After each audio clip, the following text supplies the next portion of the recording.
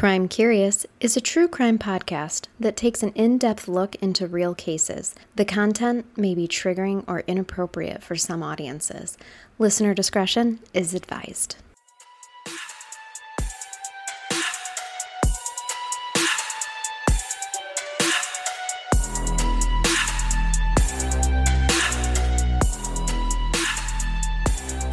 Welcome to Crime Curious. I'm Charnel. And I'm Amber. Greetings and salutations, everyone. Greetings and salutations. Told you I was indeed. going to throw it in there. Amber texted that to me the other day, and I was like, oh my God, that is how we're opening the podcast. I'm glad you did. I remember things. So we are wrapping up Kids That Kill week. And can I just say, not that I enjoy kid killers, but it's been super awesome to not be covering creepy white men that serial kill. We've had a lot. You especially have had a lot of creepy white men. It's like people probably listen to our podcast and think that I have some weird affiliation for meth tucky type creepy ass men. I don't. Well, we've broken away from those for a little while. We have. And our next couple of weeks even are going to be, we're going to do a Mother's Day special where I can't even say a deep dive. It was like immersed. I'm practically part of the family. Yes. You like done so much research. Moved in with the family. I have. I'm sitting on their couch. Yes. Is what it feels like for our Mother's Day week cases. And then after that, I think we're still doing some females. So I know on our Patreon, our bonus episode is going to be a female killer as well. So we're trying to deviate a little bit and give you guys some variety. And we also did from the creepy white men that had you can only take so many of them. Mothers as their childhood upbringing. And we need a break from all of that. I mean, there's plenty of them to be covered. There's a lot out there. We needed a break. So unfortunately, the cases are still pretty tragic. Right. But our listeners are here because they're just as curious about it as we are. Absolutely. And fair warning, we've been sipping a little wine tonight before we hit that record button. Yes, we have. I love that we're drinking mimosas now, and it's like, listen, we ran out of wine. Okay, we're not proud. This is survival mode. It is. It's Friday night. We're doing what we've got to do. It's been a long-ass week. It has. So I don't care if it's mimosas at 10 o'clock at night. I will settle. You get what you get, and you don't throw a fit. Exactly. All right, what do you have for me? How are you going to traumatize me tonight, Amber? So, the last Friday night we're recording was fucking creepy-ass, scary ghost stories. So yes. This case is, I know sometimes that we're selective about doing high-profile cases because they've been done, they've been discussed, Sure. We don't want to overdo. I mean, they haven't been done with a Crime Curious swag, but you are still, correct. We do tend to try to bring people more lesser-known things. Every once in a while, though, we cover a popular one. Do you have a well-known one tonight? So I do have one that was, it did get a lot of media attention a couple years ago. But you ever have those cases where they just stick with you and you hear about them? So I remember hearing about this case years ago, and it just stuck with me because it's such a really tragic, unnecessary circumstance that happened. So I felt like this one... You felt compelled? I felt compelled. To bring it to our listeners. And I feel like, one of the reasons is because we talk so much about, mental health and... most of our cases have some component of mental health. I would say all of them. Oh, yeah. All of them. I mean, you're not serial killing or killing, even if it's not a serial killer, killing in general because you're a functioning member of society. And so this one is no exception. It's just a lot of mental health issues, enmeshed with this case. Okay. So I thought, let's talk about it. For kid killers, you can't deny that there's mental health and underdeveloped sense of the world happening. Sure.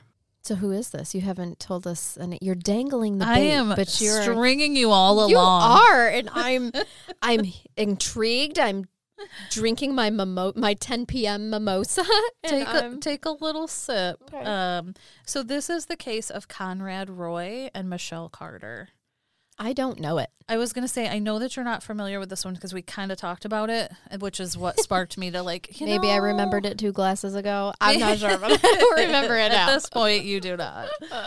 I presented this already. Where were you? No, I'm just kidding. So I want to start off by saying that if you're not familiar with them, Conrad Roy is the victim in this case. Okay. Michelle Carter did not kill him. I want to make that known from the beginning.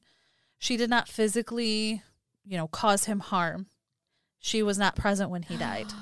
Now I know what we're talking about. Oh, my God. Is it all coming back to you? Yes. It's all coming back. Coming back to me now. Celine was appropriate for that. Our listeners may not think so. Maybe not. What the fuck? Or maybe was that? Record deal 2021. No. So are you kind of familiar I'm remembering what we're talking about. Okay. Yeah. And this is why we drink. So, like I said, Michelle did not physically commit this murder, but she has a crucial part in this whole case and everything that happened. And what year was this? So this was 2014. Conrad Roy took his own life, and it was July 13th of 2014.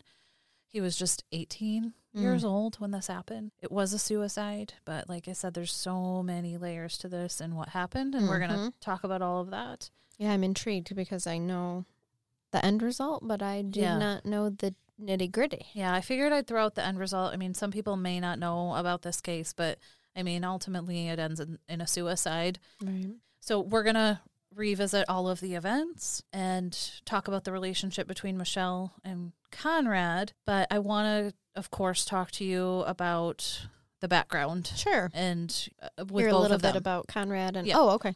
Conrad Roy was born September 25th of 1995. He lived in Mattapoisett, Massachusetts. Okay. From everything that I have seen growing up, he was a great kid. He was somewhat close to his family, and he helped with his father's business. They had a business called Tucker Roy Marine Towing and Salvage Inc. I'm not going to pretend I know what that means. I'm going to say I think I know what that means. Oh, okay. So if they did marine towing and salvage, so that's boats. That is what I gathered because there's a lot of pictures of Conrad on boats. Yeah. So they worked probably at a marina, and they towed boats that broke down, probably worked on them, and then, when they're no longer worth anything, they salvaged them and did that. That makes sense because, like I said, I mean, it was something with boats, obviously. So in the spring of 2014, Conrad had actually earned his captain's license, he could help out more with driving the boats. Yeah. My impression is that he was going to stay around and help with the family business for a while. Conrad graduated high school on the honor roll from Rochester Regional High School. That was in Mattapoisett. I can't remember how to say it. I'm sorry, guys. I think you're slaying I'm trying. Good job. You're nailing it, girl. But he actually graduated with a GPA of 3.88. Okay, so he's got smarts too. Yeah, he was really smart. He was an all-around high school athlete, and he had gotten accepted into Fitchburg State University, but he decided not to go. And I don't know if that had something to do with the business or mental health issues in general, because we're going to get into that too. He had a lot going for him. He did. He had a lot of potential. And it sounds like he was a really good kid. Seeing pictures of him, too, which we'll post, like, he just looks like a genuine boy next door type of kid. All-American kid. Yeah, he really just has a sweet look to him. Aw. The downside of this case is that Conrad really struggled with mental health issues. And so he has always been described as an anxious kid from really young childhood. He was very anxious, especially in school. It sounds like anxiety was a big part of his life, a big struggle, and it had a big hold on him. I think a lot of people can relate to that. Absolutely. And I know just working with people, I mean, it really can affect your entire being. It's paralyzing. Yes, absolutely. I was just going to say that. And it sounds like this was a huge problem for him. Around 2012, Conrad's parents went through a really nasty divorce. And it sounds like that was kind of even more of a decline for him. Sure. He already had the anxiety Did not help his anxiety at all. Right. And so it sounds like this divorce I'm not blaming them at all. I mean, it is what it is, but it can send that into overdrive for kids with already having anxiety. And I am going to say, I mean, it does sound like this divorce was it sometimes was physically violent. I mean, it was nasty. It sounds like it was nasty. He was present for some of that. and witnessed the fighting. And so, like you said, not helping anything. I mean, we know kids in domestic violence, I mean, they are high anxiety. Yep. So I don't think that this helped his anxiety in any way. No. He really started to become more depressed after that divorce. Sure. He also had troubles with his father. Some information that I came across, I do question the extent of abuse or violence going on in the home. That high anxiety as a kid, and you're seeing domestic violence. Right. You know, you just kind of wonder. I mean, there is mention of it in the trial too, that there was quite a bit of domestic violence going on, and a lot of times there's a body of origin. Yes, for that. There was actually a domestic dispute between Conrad and his father, and Conrad ended up calling the police on that day. And this one was actually just 5 months before Conrad does take his life. Okay, that had to have been very hard for him to do. Absolutely, it's actually. I'm going to read the statement that he gave to the police when they came. It's sad.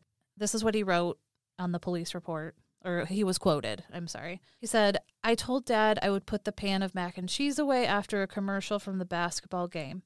He said, no, do it now. I said, no, I'll do it after the commercial. He punched me repeatedly, pinned me down. I couldn't get up. 5 to 10 punches to the face. His girlfriend said I was a piece of shit. I got up and I went to the neighbors." Oh my God! Over some macaroni and cheese. Like, I'll put it away in the commercial. Which after is the commercial is a reasonable thing. I'm watching the basketball game. Why can I not? Like, the way parents pick fights with their kids over power and control like this makes me sick. Power and control.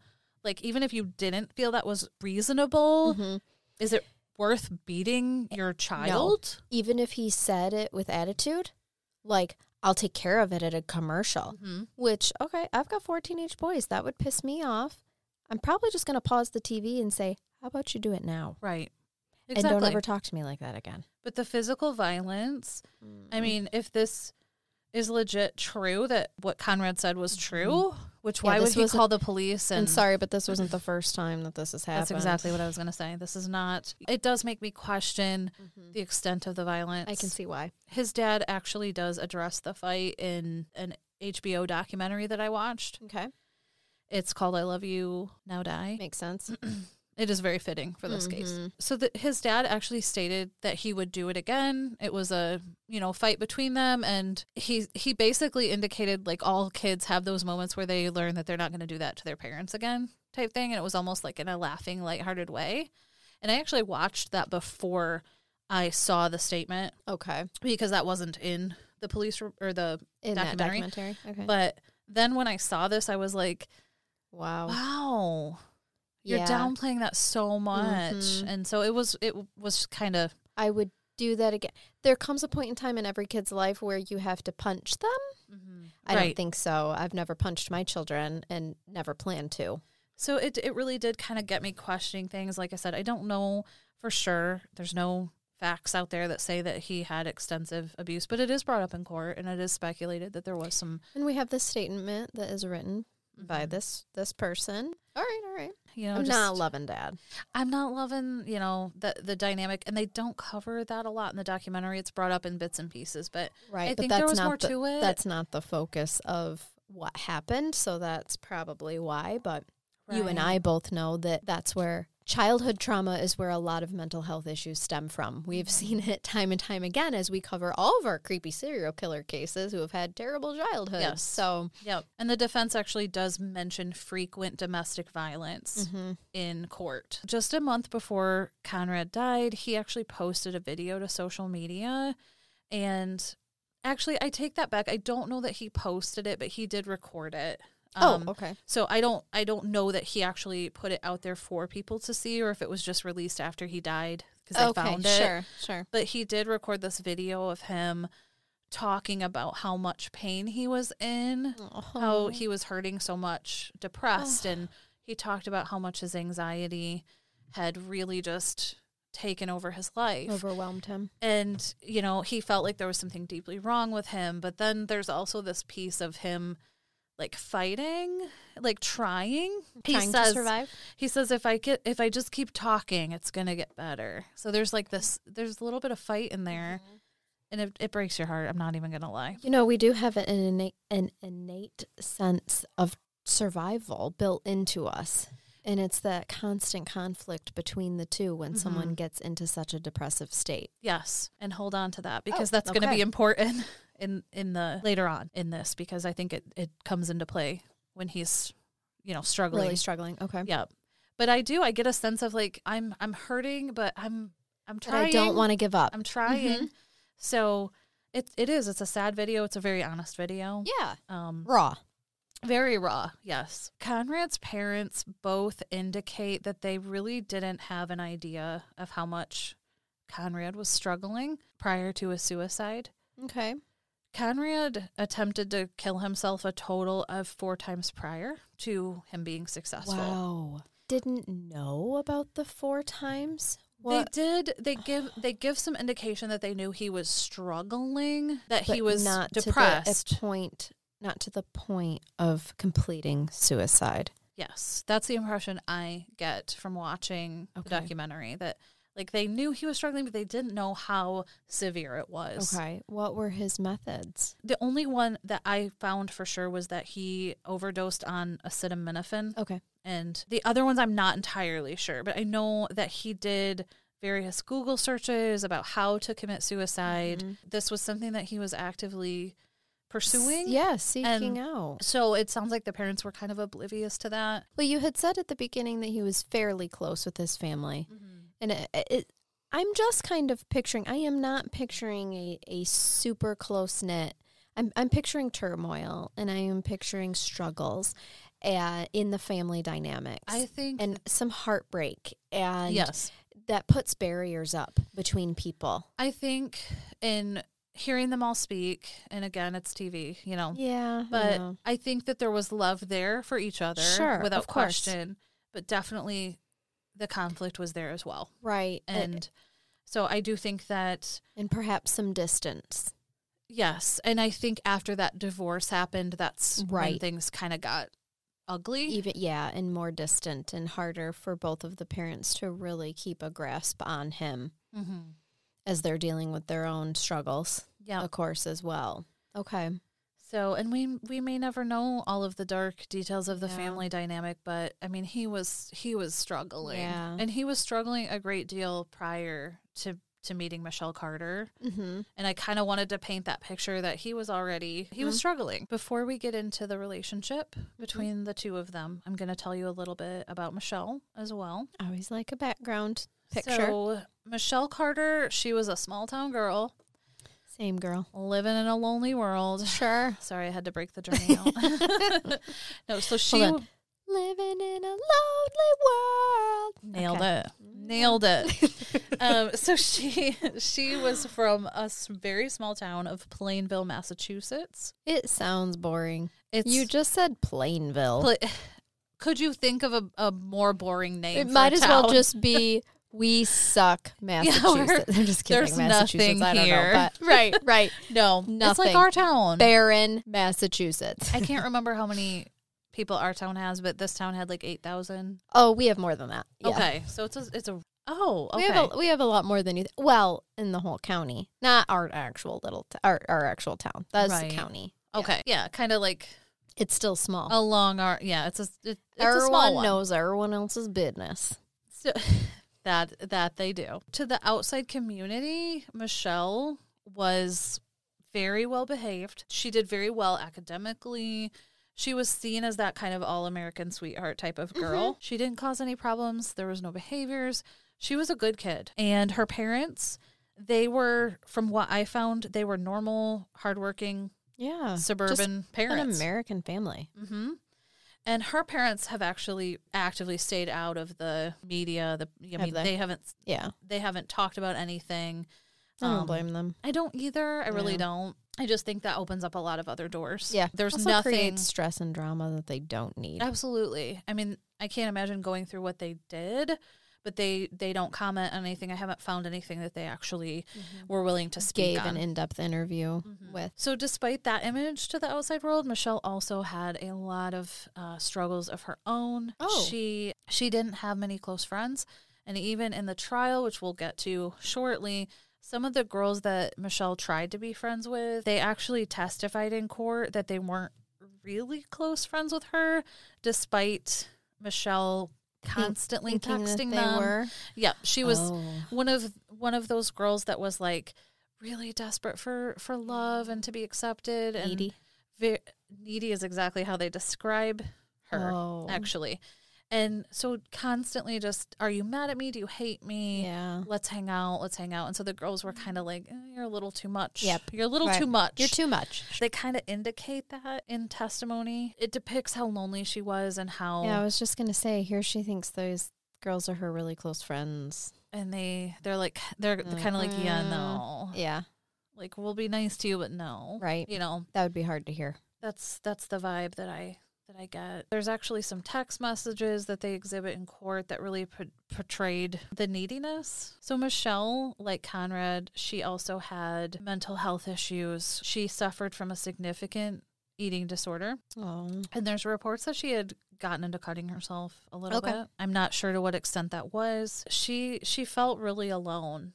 And that's the impression I get when I read some of the stuff that she went through. She actually confided in one of the friends that she had attempted to commit suicide as well on one occasion. One of the air quote friends. Yeah, that's kind of, it's like when we talk about her friends, it's kind of like comes with that. Yes. She had actually said that she had stepped into her closet with a noose hanging up and she was going to like actually hang herself. And then she actually told her friend like, she was disappointed because she was too scared to do it, but she couldn't go through with it. So we have some really significant... Thank God that she couldn't because her parents... Oh my God, I can't imagine.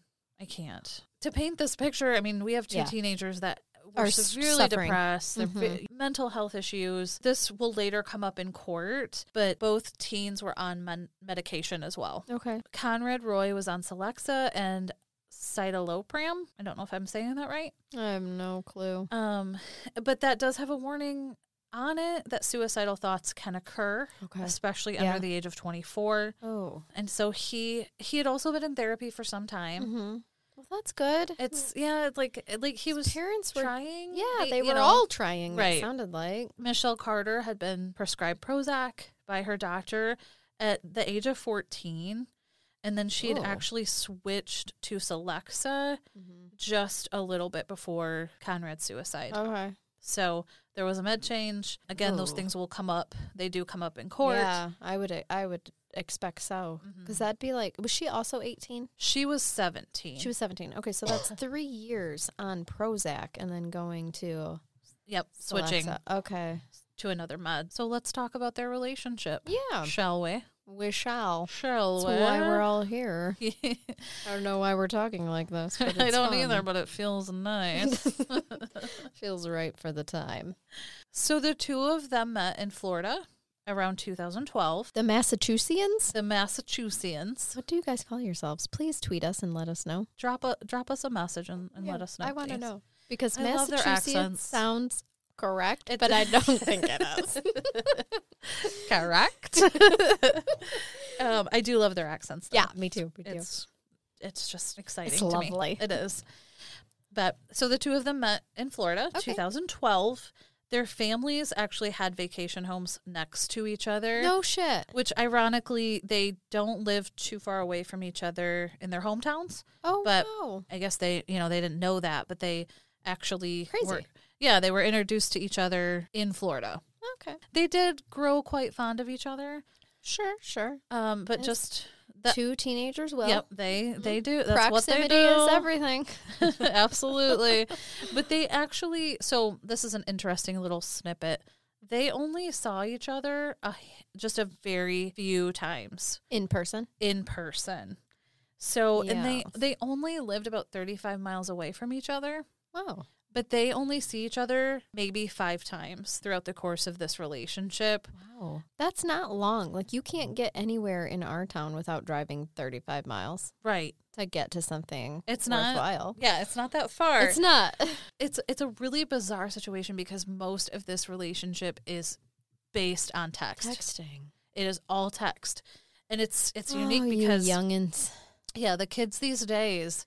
Like, the whole relationship is laid out in text, you know? There's a reason I was born in the era that I was. I need a warm body to talk to. Right? It does talk about, in the text that they exchange, there's attempts to meet, but they would fizzle out or one would cancel. So, like, they would talk about it and they just never really would actually meet up. Preferred their texting. So this really was kind of like this fantasy type relationship. Yes. Just messaging. They would message each other all day. Yeah. And so they were constantly texting. There was tons of texts that detectives had to sift through. Oh, shit. Oh, I'm sure. So I can't imagine. I mean, don't get me wrong. There's sometimes that I send a saucy text to my husband who's in the same room as me because there's young ears and puppy ears. But, you know. But, yeah, just to think about that, the whole relationship is based on text. And it had such an influence on both of them. And there's so much of that these days. Yes, I actually noted that too. It's like it's not an uncommon thing. It's not, no. And I just made us sound old as fuck, by the way. That's okay. That's all right. We're not. We're young and hip over here at Greg Curious. No matter what anybody says about us. We still got it. No matter what we say about ourselves. So the couple formed an intimate relationship via text. And it was, I would say, for lack of better words, it was complicated.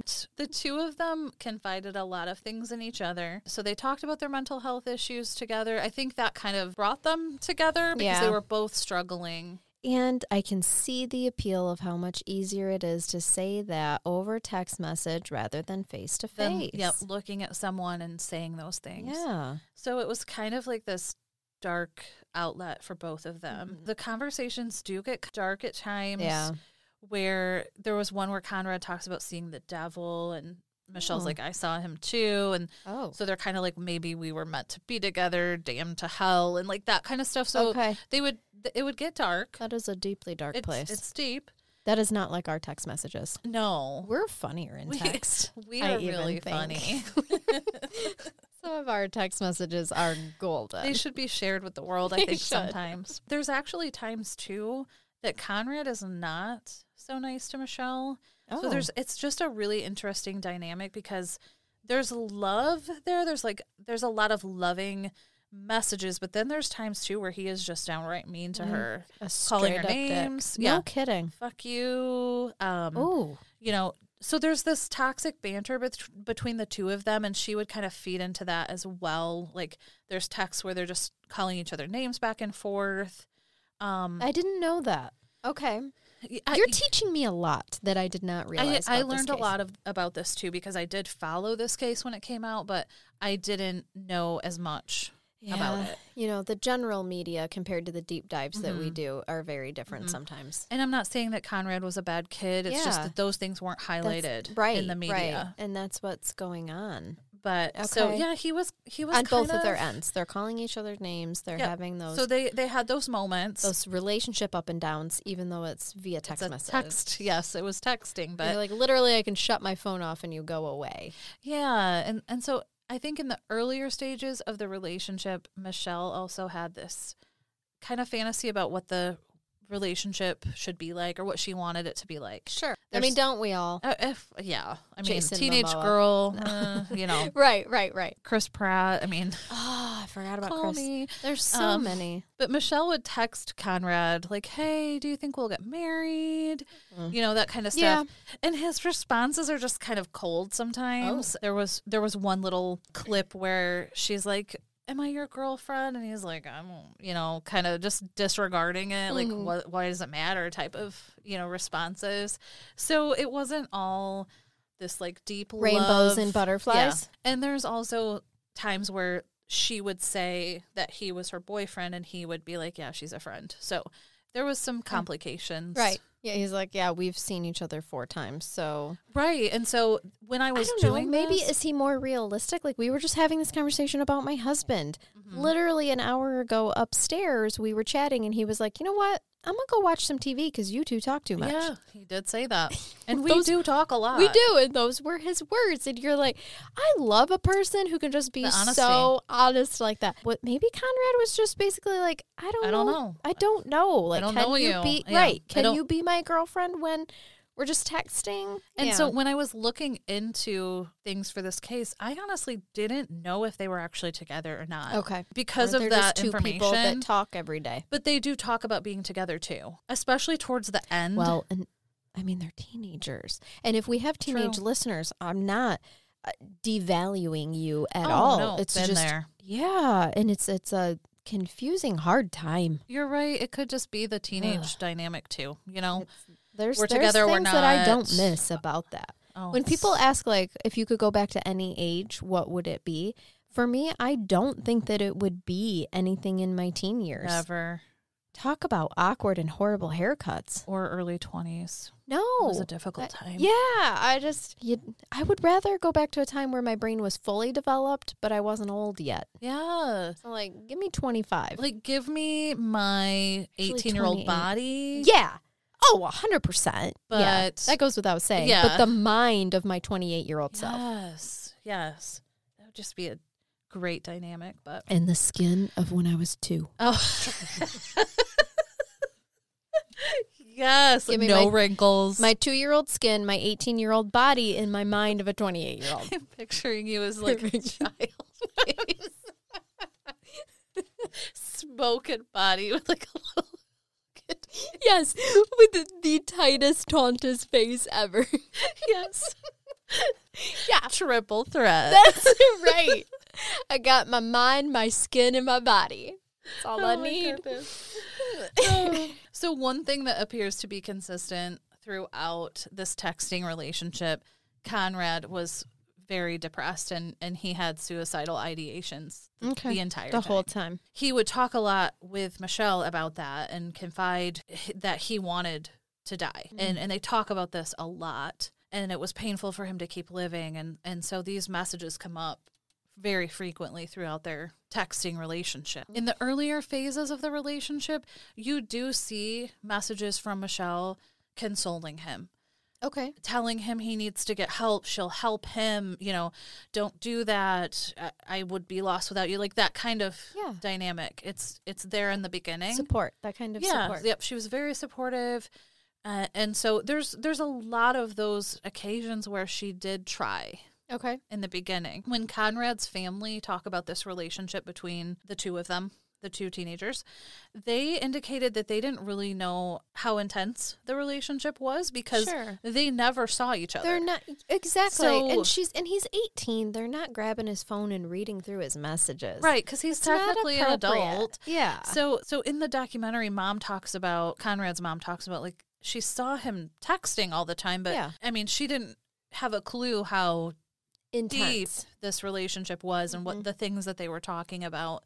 And I guess I get that because, like you said, an 18-year-old kid, you're not going to grab his phone. No. And, I get the impression there was some distance between him and his parents at that point in time. Yes. And in their mind, he's 18 and he's doing his thing. Yep. There is another thing that we have to throw out here, too. You and I are mental health professionals. Other people might have a mental health background that are listening and think, damn, how do you not? That's what I thought originally. Yeah, there's obvious signs. To two just general people whose worldview is that they are doing the best that they can and they're just raising their son. And you never know what experiences they have had with this sort of thing or haven't had with this sort of thing. Mm-hmm. They may have been 100% oblivious to the fact that their child was suffering or may have misconstrued his suffering for, he's had a really hard time since our divorce. And this is more so like internalizing it. These are just behaviors. This is just the way he's acting. He's going through a thing. Yeah. And he's a teenager and it's a hard time. We don't want to automatically just go to, I think you're suicidal. Yeah, you're right. And I'm glad you said that. So I do take back at the beginning, I said, how could you not know? And that was my original thought. I'm not going to lie, but I also deal with these things all the time. Right. And it's different when you're a parent. Yeah. And I'll even say that in my own circumstance. Like sometimes there's a distance with your child with things where you may not realize. Like, he's just doing his thing. He's quiet today. They may not confide in you as a parent either. Of course. Yeah, of course not. That you might be the last person that they really want to talk to. So thank you for correcting me because I was going there of like, how did you not know? Well, and that's not, the only reason that I brought that up is just because there are some times I have plenty of friends that I realize, like as I'm talking about, they'll ask me about my work or something like that. And then I'll realize their perceptions of the world are so different. I really do have some friends who don't understand that child abuse is a daily occurrence right here in our own little small town. Yeah. They live in such a safe little bubble that they don't, and they've never experienced it and never been in contact with it and don't, realize. So it just makes me wonder, as we're going through this case, how I don't think that they were purposely neglecting their child and his needs. I think that they were just, and I'm sure they were going through their own things, which makes it even harder. For sure. Just he's 18, trying to give him his space and help him, he's finding himself. And when it's all texting, you have no idea what's going on privately between them. I can see how it would be hard for them to not grasp how deep this relationship was. Because they're not reading these texts.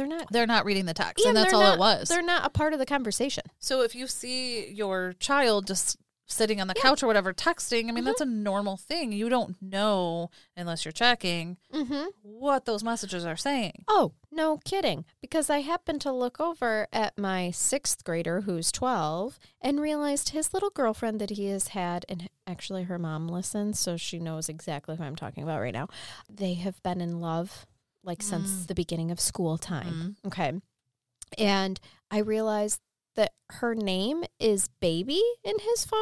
And I was like, sir. I'm going to need you to change you're that. 12. Yeah. Let's put her real name in there. Okay? Yes. So young love, it's so tender. Stephanie, if you're listening, see what his name is in her phone. Okay? Get back to us, please. Because it probably says something like my bae or baby or something. Yeah. So Michelle and Conrad continue this texting relationship for almost 2 years. Wow. This goes on. Isn't that I had no idea. That is commitment that really is. To this relationship that you to essentially talking to this person every day without seeing them. And I don't know that they talk on the phone a lot, so it's a lot of text. I was just picturing text, because honestly their generation doesn't. Yeah. Except for FaceTime. Do they FaceTime? My kids FaceTime all the time. It's become a problem. One time I was half nude, walked through a room, and my child had his friend on FaceTime on his iPad, and I heard, "Hi, Charnel." Oh, gosh. And there my mom ass was. Just all mom hanging ass out in the camera. Absolutely, because it was on his twin bed, and it was propped up against the wall. So literally, you're just walking by and he couldn't see my face. It was boobs down and then to my knees up. You know what I mean? It's just my midsection because it's on a bed. Oh, gosh. And there's my mom butt. Hi, Charnel. Most terrifying sound in my... I like how it's your butt. And he's like, hi, Charnel. Right. He knew immediately. I'm the only female in the house. Okay, we'll chalk it up to that. Yeah. Right. Yeah. Yep. And so I had some conversations about, you do not leave your friends on FaceTime. And he was going to the bathroom. Danger zone. My kid was going to the bathroom. That's where he was at. So you walked in, you didn't know. I was like, if you're going to leave your friend on FaceTime, put the phone or the iPad or whatever down. Face it down. I just walked right through your room. It could have easily been my dad, but it could happen to anyone. I love how you always say you have a dad bod and you have ginormous breasts. I know. I think that's why I like saying it so much. It is hilarious. Because I'm so far from being a man. Right. But it is enjoyable. I'm way more of a man than you are. Oh, God. But yes, so they do FaceTime a lot. So I wonder how much they were actually doing that. But it sounds like the police had a lot of text messages to go. A lot. 2 years worth of text messages. No thank you to that poor intern. Oh, no kidding. No kidding. They had to pull out all the important information. Yeah. So 2 years this goes on. Somewhere throughout the course of this texting relationship, things take a turn. So what was once Michelle consoling Conrad, you need help, please don't do that, you need to seek treatment, and so those messages, the supportiveness, they take a turn. Okay. Yeah, and this is the part I don't like. The support turns into encouragement for suicide, And the encouragement turns into, I'm going to say almost a pressure. Not almost. It turns into a pressure for him to commit suicide. Mm-mm. And so this was around the 2014 time when you start to see that change happen. Okay. Michelle takes on the mindset almost that it would be a good thing to help Conrad die. I don't like that sentence at all. Yeah, it's hard. There's, this a couple years of things, where she was supportive, and then all of a sudden it's just like, I've had enough. Yeah. And fine. If you're going to do it, do it. There's so many ways to look at that. And I kind of added some of this into the, after the court, in the court part, because they do, both sides do such a good job pointing things out. I'm sure. When I was watching the documentary, it's like the defense is talking, I'm like, yes, that's true. Right. And the prosecutor talks, I'm like, yes. But that's also true. Yeah. And then I'm in fetal position. Right. Like, I don't know what's right and what's wrong. Yeah. So I don't think that it's ever right to, because there's this part of me as encourage someone. No, it's never right, and that's the part where this upsets me so much. But I can't. At the same time, I'm able to kind of think about, can you imagine 2 years of hearing that from someone, and what would you do? I understand now. Well, I know what I would do, but as a teenage girl, I don't know. I don't. I can so see why you, as a therapist, picked this case. It's very therapy-ish. It is, but it's like what is absolutely right and what is absolutely wrong when it comes to these situations. And, you don't ever, no matter if it's been 2 years of you trying to console and say, your life is worth living. You don't ever take that turn. No. Yeah, ever. You don't ever take that turn. And in this case, that's what she did. It took a horrible turn. And so. And I know she was struggling with her own things. And she was. And there's some projection there. I'm just going to guess, but still. Absolutely. Yeah. Several weeks prior to Conrad successfully taking his own life, there's pages of texts from Michelle asking Conrad pretty much every day if he was going to do it. Oh my God. Is today the day? Said you're going to do it. You keep saying you're going to do it, but you don't do it. See, countless. That's the part that I remember from reading in media articles. And you see the messages become more pressuring, aggressive as time goes on. So in the days before Conrad commits suicide, he has a clear plan to do so, and he shared that with Michelle. The details of what he had planned to do, he was going to use a generator, and he was going to siphon the carbon monoxide into his truck through, I don't actually know what he used, a pipe or a tube or something. Right. Some cylinder. But a cylinder-like object. And I didn't see the setup. I don't want to. Right. But he had a plan to do this, and a very distinct plan. And she knew the plan ahead of time. And she knew the had plan. The ability to stop it. She went through the plan with him. She talked about the plan. I was going to say, did she help plan? She definitely assisted in the plan. I don't know if she, specifically came up with ideas for him, but she definitely knew about them and even offered suggestions for him. Mm-hmm. That to me is helping plan. Yes. One of the things that hurts my soul about this case is that when you see the two of them talking, and I'm going to read some of the messages here in a minute, there's this disregard for his life, I guess. They talk about it so nonchalantly. Yes. There's messages where she's like, are you going to do it? Are you on your way? And he's like, oh, I haven't left yet. Ha ha. And it just hurts me because it's like, did they not realize the permanency of this? Did they not know how serious this was? I think this is where some dehumanizing comes from text messaging. Absolutely. I'm reading these and I'm just like, you are talking about this boy's life. This person's life. And you are talking about it so matter-of-factly. But he's not right there 3D in person. It is just a message being sent over the airwaves. Go into grandma's gonna go back and then do it. Yeah. It's a chore. It's a task for the day. And that just, I don't know why that part got me so much, but it was that just disregard for his life. It's a complete dissonance. So that disconnect. That was a struggle for me. Yeah. I can't believe how casually they're talking about this. Right.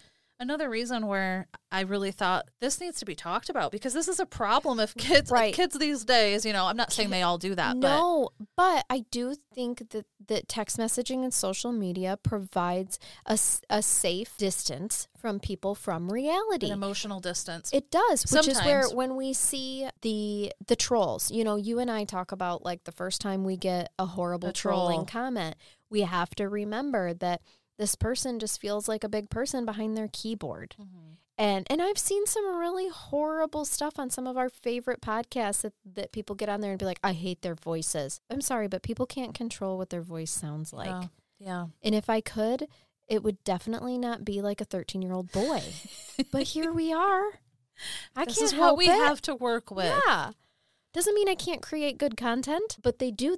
There's this complete disconnect, and we could do a whole podcast on how horrible social media and text messaging, they've created some good things in the world, but it's also created some really horrible negative things. Absolutely. Maybe we will do that. Yeah, and like you said, it's that emotional distance. I'm not emotionally connected. I can't see you in person. I can't touch you. It's a loaded issue because person to me. It's like the emotional distance is there, so it's easy to hide behind the screen and say this stuff and not realize how damaging the effect that you're having on the person on the other end. Right, but then there is that emotional influence too that goes with it, because those things that you say, they do influence other people. Yeah. So it's like it's a loaded issue, but so here they are. So I am going to read some of the text because it's just such a big part of what happens. So I'm pulling these out of context because there's so many. Like I said, this is weeks of her. Right. Like, are you going to do this? Is it time? So there's many of them. So I'm just pulling a few out. If you are into this case and you didn't already know, they're out on the internet, so you can find them. But also, I just want to point out the obvious. If he did it, he wouldn't be texting you back, dumbass. Right. I think there was a couple of mornings, I think maybe earlier on, where she was concerned that he had done it. So she would be like, Conrad, answer me. Did you, are you there, kind of thing. Mm-hmm. So she was, I think there was some concern for it at first, and then that just goes away. So the text I'm going to read right now, these are about 8 days before Conrad takes his life. Okay. I'm just going to refer to them as C and M because it's easier to, as I'm reading these. C, hi. M, hi. C, what's up? M, just woke up. You? Why do you seem happy? Haha. C, because tonight's the night. M, you said that last night would be the night and the night before. C, haha, I know, but it has to be tonight. I'll be alone. C, Mom and Brian are sleeping over at a friend's house in Rhode Island. So yeah, tonight seems like the perfect night. Like you have all night to try different things. C, yes, LOL. LOL? Right? Doesn't that just, like, those are the things that it's hard for me to grasp this. I think LOL is just so overused that it's lost all of its meaning. And I questioned several times, like I said, did they realize this was real? Mm-hmm. Did they realize that this was truly... I can see why you think that, Do you think tonight really is the night you're going to do it? See, I think there's a difference between saying I'm going to try to commit suicide and I'm going to commit suicide. See, well, I'm going to try. So you don't want it bad enough. You already know you're going to fail because a part of you still wants to fail. Just saying. See, yeah. Yeah, what? See, it's just hard, Michelle. I know it is. So I'm going to leave it there. So Conrad didn't end up taking his life that day. In the following days leading up to it, again, daily messages of basically that pressure to do it. Yeah. That felt very pressuresome. Doesn't it? Like, okay, you said that last night. And I'm sorry, there's a difference between I'm gonna and I'm going to. And it gets worse. I'm going to read you this next one. I don't want it to get worse. I know. It's hard. So this was a really lengthy message that Michelle sent to Conrad. Okay. I'm going to read it. I think your parents know you're in a really bad place. I'm not saying that they want you to do it, but I honestly feel like they can accept it. They know there's nothing they can do. They've tried helping. Everyone's tried. And there's a point that comes where there isn't anything anyone can do to save you, not even yourself. And you've hit that point, and I think your parents know you've hit that point. You said your mom saw a suicide thing on your computer and she didn't say anything. I think she knows it's on your mind and she's prepared for it. Everyone will be sad, but they will get over it and move on. They won't be in depression. I won't let that happen. They know how sad you are, and they know that you're going to do this and be happy. And I think they will understand and accept it. They will always carry you in their hearts. How dare her? I struggled with that one. How dare you speak for his fucking parents? That's where that just horrible manipulation comes in. Now you're saying your family is going to be okay with it. It's fine. I am so disgusted by that entire thing. Mm-hmm. Because up to this point, I was. Wait for it. Oh, God. So I was just going to say up to this point, I'm like, well, she's struggling too. I don't really know. But when you put it black and white like that message right there just undid me. Yeah. It's horrible. But this is the part that's just going to like blow your mind. So Conrad's response to that message. Oh, thank you, Michelle. What? I'm sorry, huh? I'm sorry. My brain just exploded. I couldn't. Oh, thank you, Michelle. For what? The last part that they'll carry you in their hearts? So, yeah, it's like in your very, very troubled mind, you think this is a genuine, like you think she's being nice and helping? I don't know. She just gave you a compliment? It's so hard for me to grasp that. No. Yep, so she responds with this. They will move on for you because they know that's what you would have wanted. They know you wouldn't want them to be sad and depressed and angry and guilty. They know you want them to live their lives and be happy. So they will do that for you. You're right. You need to stop thinking about this and just do it because... Oh, my God. Just do it because overturning always kills overthinking. See, yeah, it does. I've been thinking about it for too long. Always smile, and yeah, you just have to do it. You have everything you need. There's no way you can fail. Tonight is the night. It's now or never. Oh, my God. So, in other words, she's just tired of talking to him and wants him to go away. That's where it's just like, how did it get to this fuck point? We're going to reflect on it. We're going to reflect on I'm this. not going to have nice things to say. I know. It's so hard for me. It is so hard. You know, when we covered child killer cases, I said right from the get-go, this will be one where we don't make fun of the perpetrators. Because, you know, that's kind of our MO. Mm-hmm. Like, when you kill someone, we make fun of you. Gloves are off, I'm telling you, with these messages. Fuck, I can't. I mean, those are words right out of her own fingertips. Fingertips. Those are so words right out of her own fingertips. Oh, my goodness. We need laughter. Holy shit, if fingers had tits. What the world would be like. That would be so creepy. Okay, so as you know, these messages go on. These are snippets of the big picture. Yeah. There's parts where she's almost angry that he's not doing it. Because she's told him to, and he hasn't. Yeah, some time goes on. So on the day of July 12th, Michelle again asks Conrad if he's going to kill himself. So I'm going to read just a few more. July 12th, it's sunny. Summer breeze. It makes you feel fine. This is just before he takes his life. This is I'm going to assume like the morning of July 12th. I didn't really see time frames, but are you going to do it today? C, yes. Like in the daytime? C, should I? Yeah, it's less suspicious. You won't think about it as much, and you'll get it over with instead of waiting until tonight. C, yeah, then I will. Like where? Like I could go in any enclosed area. Go in your truck and drive in a parking lot somewhere to a park or something. Do it like early. Do it now, like early. This bitch. Do it now? C, like why am I so hesitant lately? Like 2 weeks ago, I was willing to try everything, and now I'm worse, really bad. And I'm, LOL, not following through. It's eating me inside. Oh, honey, because you don't want to. And again, those he's reasoning, he's trying to. His parents have seen these messages. Can you imagine? No, my heart for them. I know. And those are the moments that are so hard, too, because there's that hesitation. Yes, because he doesn't want to do it. And if someone knew what to look for or that empathy to have, like that's a window for you to save them. And so that's so hard when you'll see those moments where he's going back and forth. And she had her opening to say, like, I don't think you should be doing this. And instead was like, be a fucking man and do it. So this was her response to that. You're so hesitant because you keep overthinking and keep pushing it off. You just need to do it, Conrad.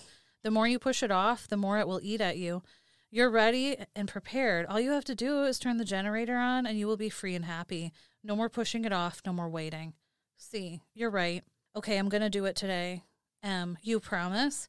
C, I promise, babe. I have to now. M, like right now? C, where do I go? M, and you can't break a promise and just go into a quiet parking lot or something. Oh my God. Literally made him promise he would take his own life. Yep. So she spends this entire day trying to convince him to do it. She even takes a break to go kayaking. Oh my God. Yeah. So she's like, oh, I'm going to go kayaking. And got to get my outdoorsy in. Yep. Living her best life. And so then she kind of comes back. Go enjoy the wilderness while you contemplate taking your life. Comes back, kind of starts right back into those messages. She even goes into the details of what he should do. At one point, there's a part where he's concerned about someone else getting the carbon monoxide when they find him. And like he's worried about other people. And she suggests that I know. So she says, well, just put a sign up on the window that says danger carbon monoxide. And he's like, yeah, but then somebody will see it and maybe stop me. Oh, holy shit. I know. Again, just talking about ending your life in such detail. I can see why you were questioning whether or not they understood the permanence of what the hell they were talking about when their brains are not fully developed. But I am sorry. I'm sticking by that Michelle is a heinous bitch. Those messages are unexcusable. They're horrible. They are horrible. There's no excuse for that. And I'm going to read just a few more. Okay. I don't know if I can handle a few more. It's hard. These are the last ones. And now that I've seen pictures of her and her eyebrows, I just don't know that I can handle it all. Aren't they offensive? Her eyebrows are offensive. Look it up, people. They really We'll post them, but still. We're going to post the worst pictures. Yeah, we are. And there are some bad ones. Flattering pictures, never. I'm not sure you could find an angle that's flattering for her, but whatever. It will be hard. So these are from the day that he dies. Okay. M, are you going to do it now? C, I just don't know how to leave them, you know? M, you say you're going to go to the store or something? C, like I want them to know that I love them. M, they know. That's one thing they definitely know. You're overthinking. C, I know I'm overthinking. I've been thinking for a while now. M, I know. You just have to do it like you said. Are you going to do it now? C, I still haven't left yet. Haha. Why? C, leaving now. M, okay, you can do this. C, okay, I'm almost there. So that's leading up to him. You can do this. The encouragement. Absolutely. Does that not There's floor you? no denying that she was completely encouraging him to take his own life. So Conrad decides to find an empty parking lot where he can fully commit suicide. He pulls up into a back parking lot of a Kmart, and Michelle is, walking him through this entire process. And it sounds like he's giving like a play-by-play of what he's doing. Can you imagine? No. Walking someone through this? It's hard for me to even talk about it. It really is. She's just on the other end of her little fucking iPhone. You got this. You got this. So at one point, the two of them end up talking on the phone while Conrad is... No. I'm sorry. It's just so hard to grasp that somebody could do this. So they talk on the phone for about 45 minutes. Okay. While he's in the process of ending his life. So he's got the carbon monoxide going. So at some point he gets scared because it's actually working. He's dying. Yeah. And so he gets scared and he exits the vehicle. And she tells him to get back in. Yeah. She tells him to get back in. Please tell me that there's justice at the end of this case. Otherwise, we might not be able to record anymore. Yeah. It might be over. Oh, my God. She tells him to get back in. He got out. Yeah. His parents know that he got out. Mm-hmm. Yes, he got back out. He was having second thoughts. Oh, another moment she could have. Yes. I do believe. There were several. And come at me, people. I believe wholeheartedly that he would still be alive if she had not. I agree, too. Persuaded him so much. Yep. and we'll talk about that. But yeah, I'm sorry, because he got out. He was scared when he felt the effects. Scared before he did got it. out. Right. You hear him talking about his family, and no. She's like, just do it. You're scared, But there was those pieces where he was like, I don't know how to leave my family, and of course, and that innate survival instinct that we are all born with. Conrad Roy ended his life on July 13th, 2014. He died from carbon monoxide poisoning. Michelle Carter later told a friend, I'm not sure how much of a friend this was, mind you. Right. Air quote friend. She said she shared the following statement. I could have stopped it. I was on the phone with him and he got out of the car because it was working and he got scared. And I fucking told him to get back in. She also goes on to indicate that she heard him dying and she wishes that she would have gotten help for him. Too little, too late, bitch. That part made me so mad. Like, I have no words for it. No. And I'm sorry. Are you seeking solace? Are you seeking empathy from your friend? And you do, especially in the court hearing, kind of get a sense of how disturbed she was, just how many lies and different sides of the story she tried to play. Yeah. And I can't wait to get to those parts. And they had it all in text message. Yes, all of it was text, and not only to... Fuck off, dickhole. Yeah, she is a dickhole. Mm-hmm. She kind of looks like one. She does. Seriously. Like, you know how weird it is when it, like, opens up a little bit? That's what she looks like. An open dickhole. Oh, my goodness. Okay. Those eyebrows. Fuck. Oh, they're bad. So a missing persons report was filed for Conrad when he didn't come home the next day. His mother said that this just wasn't something he would do. Yeah. So she knew right away that something was going on. Yeah. Conrad's mother talks about in the documentary that she knew. This makes me, it's so hard. It's okay. We'll get through it. She said that she felt Conrad pass through her. Oh, my God. Like, she knew that something had happened. Something bad had happened. We hear that all the time. We do. With cases. We do. Moms know. Parents know. Parents know. They know.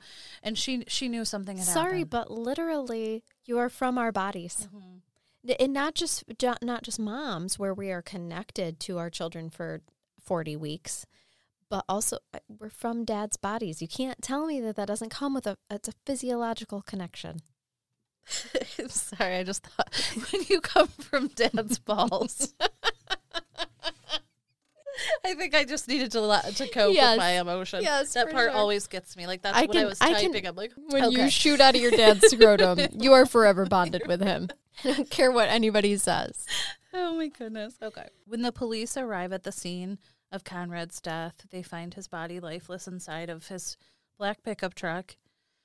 Conrad's father arrived at the scene along with a family friend. I can't imagine. I can't. Mom said she did not go to the scene because if she would have seen his body, she said she never would have left.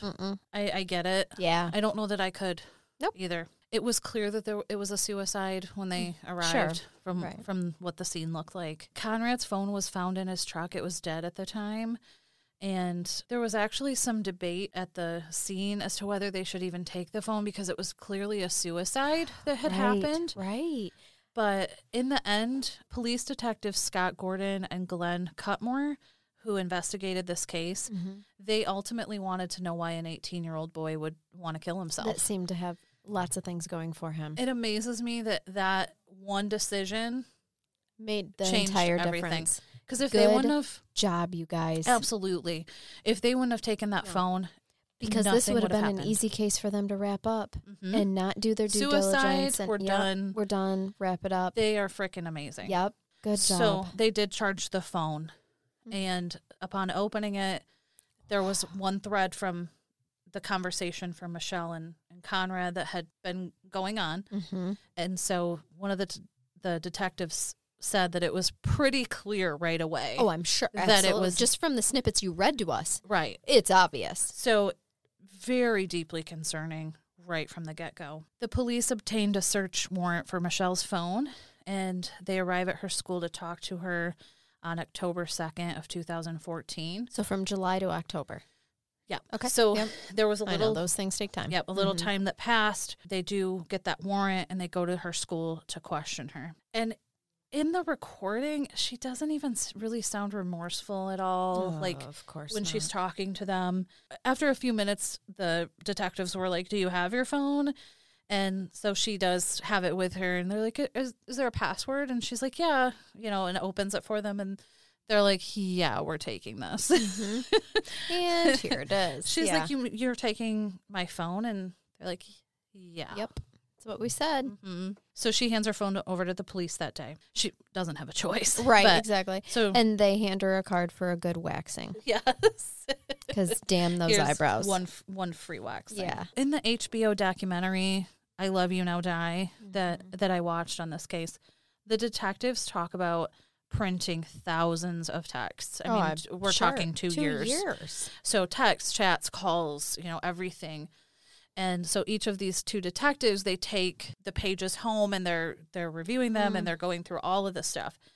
And so during the interview, one of the detectives said that they both came back that next day or however many days, and they both at literally the same time were like, he would still be alive if it was not for her. Yep.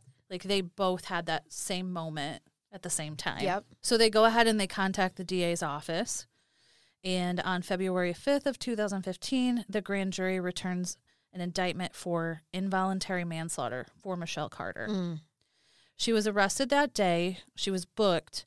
And then she was released on bail for $2,500. Yeah. She was also ordered to have no internet access other than for school, no access to social media, and no text with anyone other than her parents. Yeah, because you're a danger. Right. Absolutely. Because you could do this to somebody else. That probably was like the worst punishment of all. Right. For her. Mm-hmm. Where will I post my selfies of my horrible eyebrows? Yeah. Who's going to look at me now? Yeah. So when I first started looking into this case, I noticed that it takes quite a while for the trial. There's like 3 years that pass before this trial. God. I didn't realize that. I'm like, what are you, Phil Spector? Yes. Right. Like, where are you getting your millions in your pull? Yeah. So, I mean, I was questioning, like, why did this take so long? Well, so the reason for this is that the defense made countless requests and created quite a few delays in this case. Okay, playing games. Yes, they filed a motion to get the case dismissed. That was denied. Sure. They filed a motion to get the case moved out of Bristol County because the county's DA was a third cousin to Conrad Roy. Okay. But he did recuse himself from the case. Oh, yeah. Right. So he wasn't handling it. So request denied. Yep. The case continues to be delayed because the defense appealed the denial made by the judge. Good God. So they take that to the Supreme Court. Yeah. And then they deny it. Of course. Yeah. So, and then the judge actually wanted to start the trial after all of that in December of 2016, but he had 22 defense motions and a motion to suppress the case that he had to review first. Gosh. Yeah.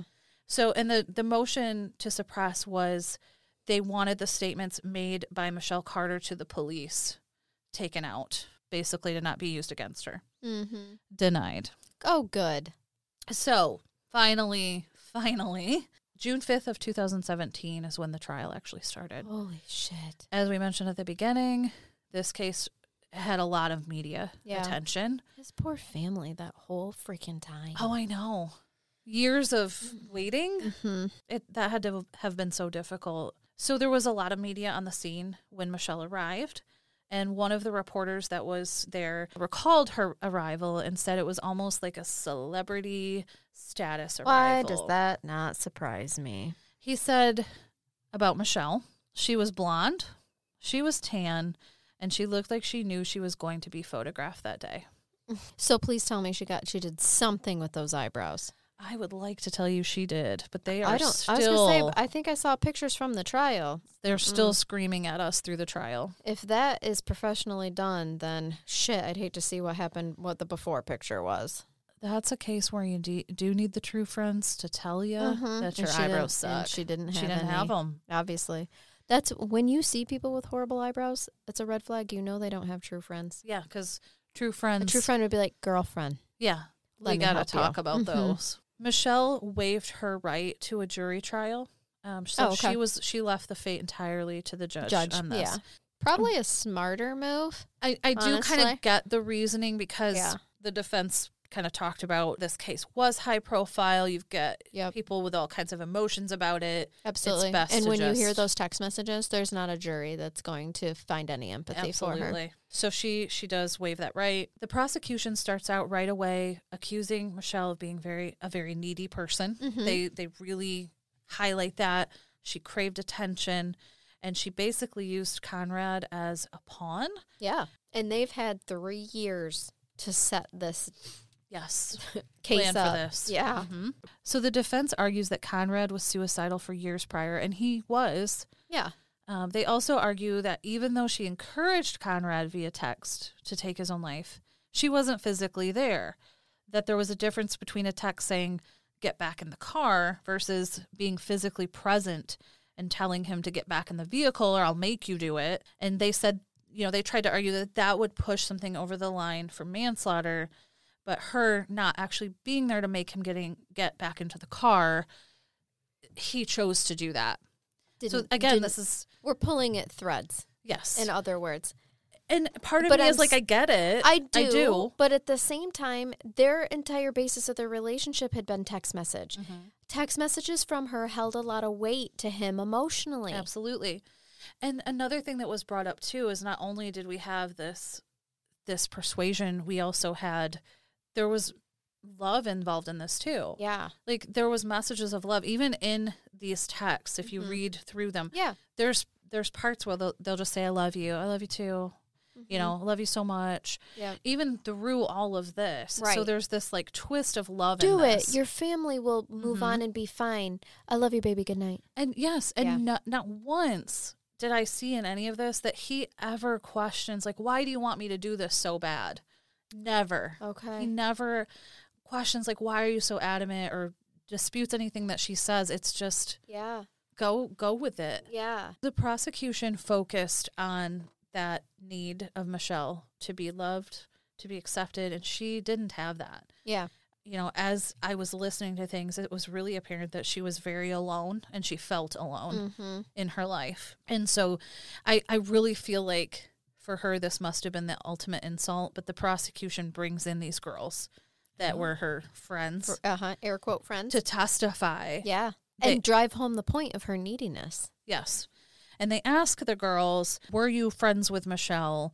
And most of the response was along the lines of, she did sports, so it's like we were on a team together. We were on, did you hang out with her outside of school? No. We were acquaintances. Did she ask? And they would say, like, yeah, she asked all the time, but we didn't. So it really kind of was like, that had to have been insulting to her. Yeah, I bet. Good. Like, these were not your friends. No, right. They were annoyed by your text messages to hang out. Also, sounds like they had good instincts. Yeah. I mean, honestly, that is not somebody that I would want my daughter hanging out with. I think that emotional struggle maybe showed through, and if you're in a healthy state, that's probably not... Turned them off. Yeah. Mm-hmm. I think that's what happened. The prosecution stated that Michelle needed to get attention in some other way, since these friends, they wouldn't give her that. They wouldn't accept her the way that she wanted them to. So that she had every intention of convincing Conrad to kill himself. And this is kind of why, their explanation. There was evidence that 2 days before Conrad's suicide, Michelle did what the prosecution refers to as a dry run of texting to some of these girls. And she told them that Conrad had gone missing, which was not true. So the girls offered her comfort. They were concerned. Oh. They were asking if Conrad was okay. Did they find him? So she was getting... I see where this is going. She was getting that attention that she hadn't been able to get before. Was craving. Mm-hmm. So when she experiences this, that feeling of acceptance... And inclusion. There's almost this fantasy of playing the role of this grieving girlfriend. Yes. Yep. Because it's getting her what she wants. Yeah, I'll get to be part of the group. Holy shit. So, and they believe that because of this reason, she felt like she had to follow through with this. I already said he was missing. I've indicated he's not well. There's other texts saying that he's suicidal. And these girls they're eating it up and they're giving me attention. I'm so sorry. They're consoling her. And she's loving this. Yes. Oh, I it hate makes this. it. I know it's so. These things make it even harder. You know, the mental. It's a mental fuck. Is the only thing that I can. It's like mental fuckery. It is so much fuckery. It is, and it's so hard to grasp. Mm-hmm. So there's even a twist, and I forgot to put it into my notes, but something that I saw in the documentary. There's even this twist that, you know, I'm sure people dissected this case quite a bit in the text and everything. But so Michelle was actually really obsessed with Glee at the time, the show. I remember, yes. And the character committed suicide. The character, yes. I mean, not his character, the real person. He really did. So there is an episode where his character dies. Yes. Because he had actually died in real life. Glee. Mm-hmm. See, I never had seen it, but yes. So there's texts, they show these texts where she would quote things from the show to Conrad. Like there's a part, and I should have wrote them down, but there's one where it's something about like, I'm just so scared to lose you. But it was a quote from the show. Yes. And so she had sent that to him. So oh my God. There's speculation. I don't know that this came up in the trial necessarily. Maybe it did, but there's speculation that this played into her fantasy too of that grieving girlfriend. Yep. Because on the show, she's living in that show. So I really do feel like there was some part of this that did become almost glamorous to her. The attention. Yes. I'm the grieving girlfriend that lost her boyfriend. Like this show that I love on TV. Yep. And so there's even quotes that she made when the character, and I don't remember her name, the main character, is on other shows talking about the loss of the guy that overdosed and died. And she was like quoting those things to friends. Oh my God. It's a really eerie twist. It's a really creepy. Eerie twist. And you can't help but wonder. Goes to show how difficult it is for people to separate fantasy from reality. Absolutely. So some part of this to me, it seems like this was glamorizing, like seeing the show, getting the attention. Like she got something from his death. Yeah. So yes. There was a benefit from her. For her. Absolutely, there was. So after Conrad's death, the girls that she was friends with came to visit her, and they were giving her the attention. And so the girls were asked during the trial if they would have done this in normal circumstances with Michelle Carter to actually go visit her. Yeah. And they said no. Yeah. They felt bad for her, and they felt concerned after she had lost Conrad. The day after Conrad's death, Michelle texted one of the girls saying, "Can we do something tonight to get my mind off of it?" Oh. So the very next day, she's trying to get that attention to hang out, and she's getting what she wants. In the days following his death, there were numerous Facebook posts seeking the attention. Yep. She missed him, pictures, which brought on even more texts, more calls, more visits from classmates. There was also this event that Michelle had organized. It was called Homers for Conrad. It was about a month after he had died. It was like a softball or baseball tournament that she had organized. And it was supposed to be in honor of Conrad and to raise awareness for mental health issues. It sounds like a great thing, right? Yeah, under normal circumstances. There was also a text brought up in court that was to one of the girls and from Michelle, and it said, "Hey, I just put the Homers for Conrad on Facebook. I'm like famous now, haha, check it out." Oh my God. Another student, that's all I've said in the last 40 minutes of this podcast is me just constantly going, oh my God. Well, that's about all you can say on some of this. So another student, one of the baseball players on one of the teams for this tournament, he was questioned on the stand, and he stated that he was confused as to why this event was being held in her hometown versus Conrad's, where all of his family and friends could have participated. Right. He stated that Michelle was adamant that the tournament be held in her hometown and that she would get all of the credit for it. Mm-hmm. During the tournament, there are numerous pictures, and they do show these pictures on the documentary of her with friends that came out. She's posing, smiling. She wanted a picture with the team. So she got a picture with like one of the baseball teams. So the grieving girlfriend was getting all of this attention that she This twists my stomach. This makes me sick. Mm-hmm. This might be some of the sickest stuff we've ever covered. And we've covered Otis Toole and toolbox killers. Right. This is just such psychological warfare. It is. Yes, warfare. It's so bad. So the prosecution, they did a pretty good job of portraying Michelle as a huge piece of shit. Oh, good. And so the world revolted. If I could remember what sound effect is our clapping on our little soundboard here, I would hit it right now. I wish we'd. Obviously, you have this image of a girl that helped kill someone so she could get popular. The messages came out, like people lost their shit. They were so mad. Some of the comments I read about her. Oh, yeah, you're famous horrible. Now, bitch. Yep. And ironically, how this twisted, that need to be popular, and now she is hated. Yep. And people were saying horrible things about her. Sure. Have you seen her picture? I get it. Yeah, lots of those too, but just verbal abuse towards Michelle. One of the persons interviewed in the documentary referred to her as a 90210 piece of shit. Sorry, I had to note that. I was like, that is creative, ma'am. That is creative. I want to talk to that person. Right? You are our people.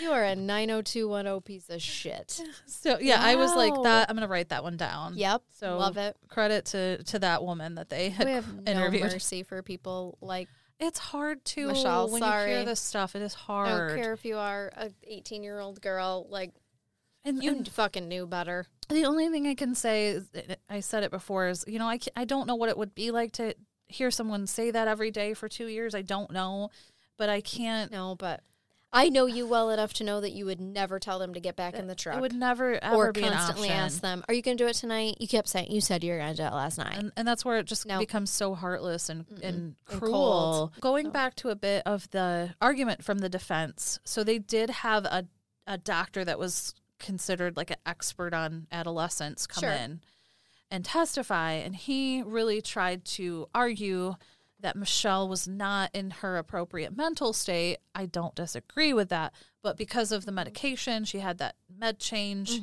and that she was actually, not in her right state to feel proper emotions. Okay. And she wasn't in a good mental state to be able to support him or think rationally. Sure. And I don't disagree with that, but it's her behaviors afterwards, too, that still have me concerned. Yes. Yeah. Where she's happy. Yeah. Yeah. and you got this. Yeah. So this trial lasted until June 13th, which is my birthday. Oh. So I'm not, happy about Loving that. Both sides give their closing arguments. And in the end, juvenile court judge Lawrence Manas found Michelle Carter guilty of manslaughter and sentenced her to 2.5 years in prison. Hold on. Let that sink in. Hold on.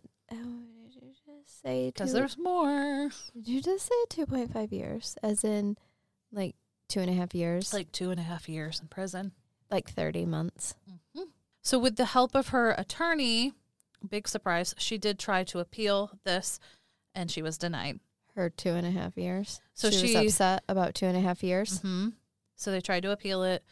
She did not win, and she was sent to the Bristol County House of Correction. So in the judge's final ruling, it wasn't the series of texts that confirmed his decision, as disturbing as they are.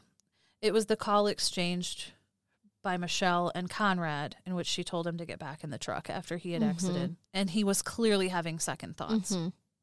It was clear he was scared. It was clear that he was second-guessing, that maybe he didn't want to die. And instead of offering him help, she told him to get back in. Or calling help for him. Mm-hmm. He also noted that she knew Conrad Roy intended to commit suicide for quite some time, and she did nothing to notify the family or authorities. Right. I was wondering if that would get pointed out. So, 2.5 years. Adding to that, Michelle served a total of 15 months. I knew you were going to say that. Of her sentence. She was released early for good behavior on January 23rd, I believe, of 2020. It was just recently. According to a spokesperson for the Bristol County Sheriff's Office, Michelle was a model inmate. She had a job inside the jail. She was polite to all the staff and volunteers, and they had no issues with her whatsoever. Yeah, why not? They were giving her attention. She was going to be polite, Yep. And compared to some of the trolls that roll up into the prison, she probably was, and it means nothing to me. I still think she's a heinous individual that needs to do something about those fucking eyebrows. That sentencing is pretty hard to grasp for what she did. And she's free. And his parents have to live with that. Yes. So you have pissed me off tonight, madam. It's such a case. It's such a doozy. And I knew about it. Like I said, I followed it, but I didn't know the depths of this. No, and I had no idea about her Peasley little sentence. Mm-hmm. I mean, I would have thought at least 5. At least, yeah. Something. I'm in shock right now. I get it that it wasn't the text messages, but when you see them and how much persuasion there was, I still think they needed to have some more weight.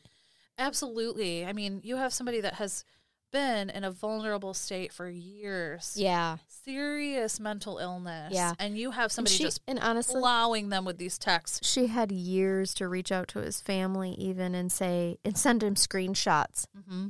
Here's what your son is going through. There was even a point after he had passed, they had him cremated, and she had asked if she could have some of the ashes, which was what the family said, like, really weird to them that she had asked. And I get it. And at that point, weird. They didn't know, right, that she was, Yeah, this was before everything unfolded, because there was, like, that month. There was, that they didn't know. Before they knew what was going on. And so she had reached out to his mom a couple times and, like, just supportive. And, I wish I could have helped him. Oh, my God. Yeah. Yep. You only had every single day for 2 years to help him. Mm-hmm. That is disgusting. I am totally disgusted by this case. If you need a shower after this, I understand. For sure. I might. I absolutely do. And I just, between the cushy sentence, mm-hmm. the severity of what she did, but also the senselessness, there were so many chances for her to save him or to help him, mm-hmm. shall I say. And I firmly believe that he would still be here today if it weren't for her. How is that any different than the day that you meet a murderer, someone that holds the knife and takes your life? When you read those messages. At the end of the day, if he hadn't have been with you, he would still be here. So that is no different than just being a person who grabs a knife and puts it through someone's heart.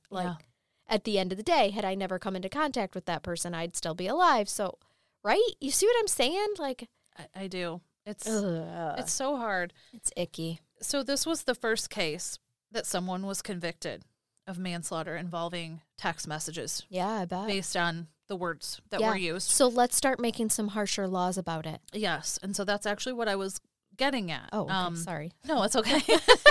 We're on the same page here.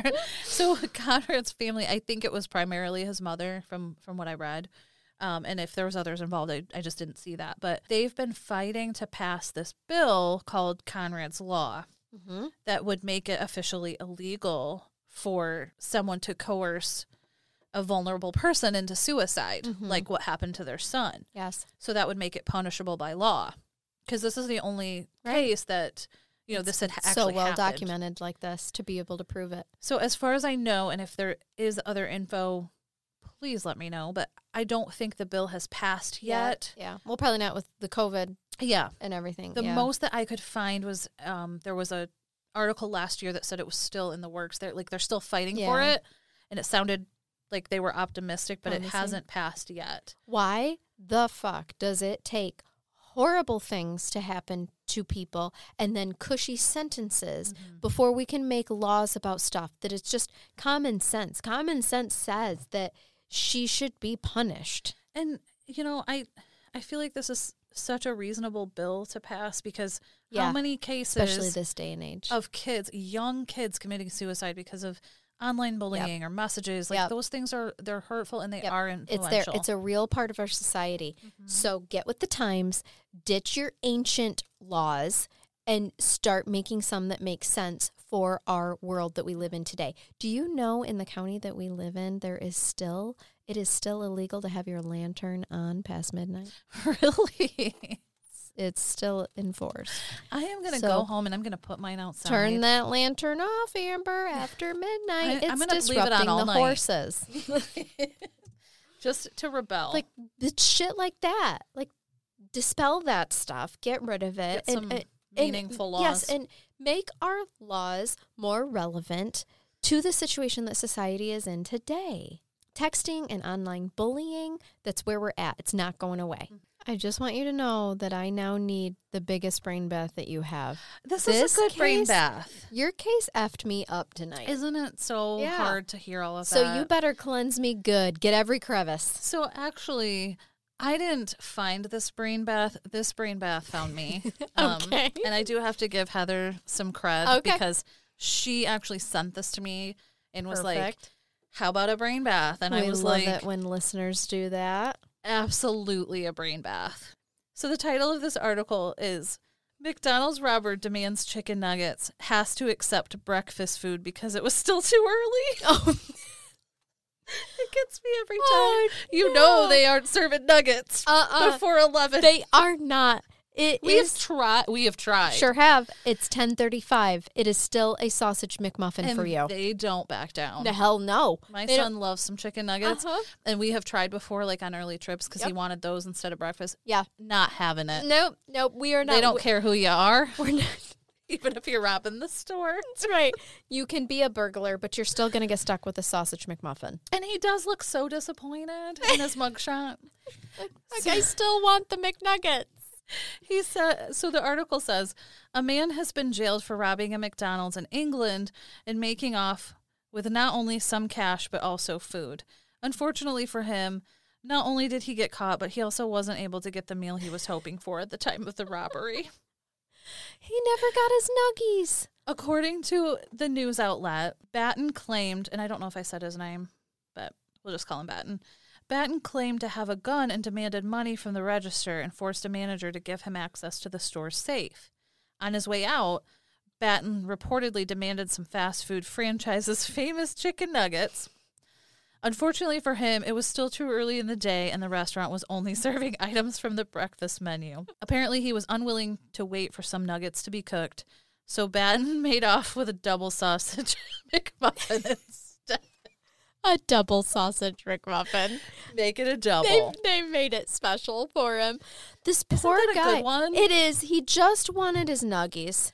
I picture him like maybe in a mask with his gun, walking out, and then he walks back and he's like, "Can I get a 12-piece?" And wait, make it a 20. Yeah. Make it worth my time. Hold on. Yeah. Extra However, barbecue and make it snappy. I don't blame him for not wanting to wait for those to be cooked, because have you ever been told to pull forward to wait for chicken to be cooked at a fast food restaurant? Yeah, you're waiting a while. You're waiting 20 minutes tops. Mm-hmm. Which I appreciate that you're not giving me some salmonella. Yeah. Thank you. Yes, I'm grateful. But, it's not exactly fast. So I get why he's like, just make it a double sausage. Yeah, I'll take it. I'll take the double sausage McMuffin. Yeah. But I'm super disappointed I didn't get my nuggets. Yeah, I'm taking my money and I'm leaving. Yes, right. I'm taking your money and I'm leaving. Wow, that was a good one. That was a good one. Thank you, Heather. Yeah, good job. And I empathize. I'm not saying I agree with what he did, but I empathize with his anger. Did I show you his? No, but I want to see. You need to see. He's disappointed. That wanted the 20-piece. Doesn't he look like he's got like sausage? I only got double sausage. Oh, he's well groomed, but he is. The only mugshot I've seen that was more sad than this was the guy that he didn't get his beer. He called 911 and he's like, yeah. That's right. Remember that guy? Mm-hmm. He does look super He's sad. He doesn't look like a, total waste of society's space. He doesn't. He just he needed some money and some nugs. Yeah. Me too, man. I can't blame a guy. Me neither. That's actually my current state on a Friday night after having a glass of wine. I want some nuggets. Right. And I could always use some money. So, yeah, for sure. I get it. So there you have it. Thank you for that. I hope that did cleanse, because this case was heavy. That was that one. That case messed me up a little bit. All right, guys. Well, we hope that you keep it curious, as always. Follow us on social media. Write us if you have a case suggestion, crimecurious@yahoo.com. Or a brain bath suggestion, because I am just loving them. Or I'm going to throw this out there. Let's start taking emails for your most embarrassing story or your funniest story. Let us know if we can use your name. And we can use those. That would be funny. Name or no name. Even if you don't want the name mentioned, we'll take the story. Sure. So I would love to get those out there for you. I have a couple stories that I might just be like, this person wrote in. My friend wrote in. Coming from a friend today. I have a really great story about a person beating their mom with a dildo. So yeah, stay tuned. That'll make it on here someday. Anyway, to be continued. This has been a spicy episode. Yes, I like it. Yes, I like our Friday night recordings. Yes. So, all right, guys, until next time, we'll see you later. Bye. Well, we won't. We actually don't get to physically see you, but unless you comment on social media, then we'll see you. Yeah. All right. Bye, guys. Look at you, your sexy bye. Bye.